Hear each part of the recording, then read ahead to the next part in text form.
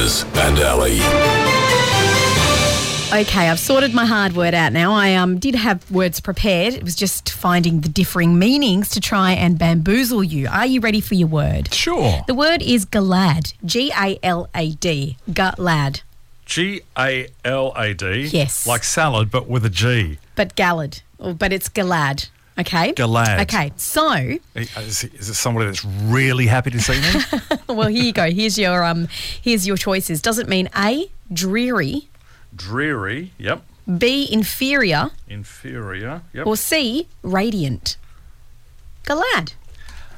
GALAD. GALAD. Dreary, inferior, radiant. GALAD. Well, glad means radiant, I guess, and it can't be that. Inferior, GALAD, dreary. I'm going to go with A today, dreary. I think it lends itself more than the other two. Okay, if I told you that it is a Tolkien-founded word, would that change your mind? So is it a real word? Yeah, it is based on a real word. It is based on a real word. Based on a real word? No, it is. It's in the dictionary. It is in the dictionary. It's a legit word? Yep. Okay. Well, Yep, dreary, you're locking it in?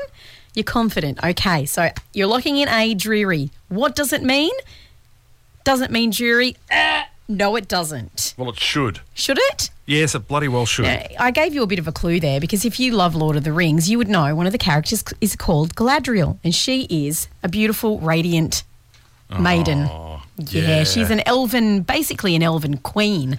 And Galad is I think it's like an old Sumerian word, and then Tolkien adapted it. Galadriel is the Lady of Light, and Galad means radiant. Oh, silly me. Yeah. You should definitely have got that one just based on my Tolkien clue. Another hard word for Yeah, should have. So should have. Okay, well, you're one, I'm none. This week is not going well. Going well for me. Here at The Wave.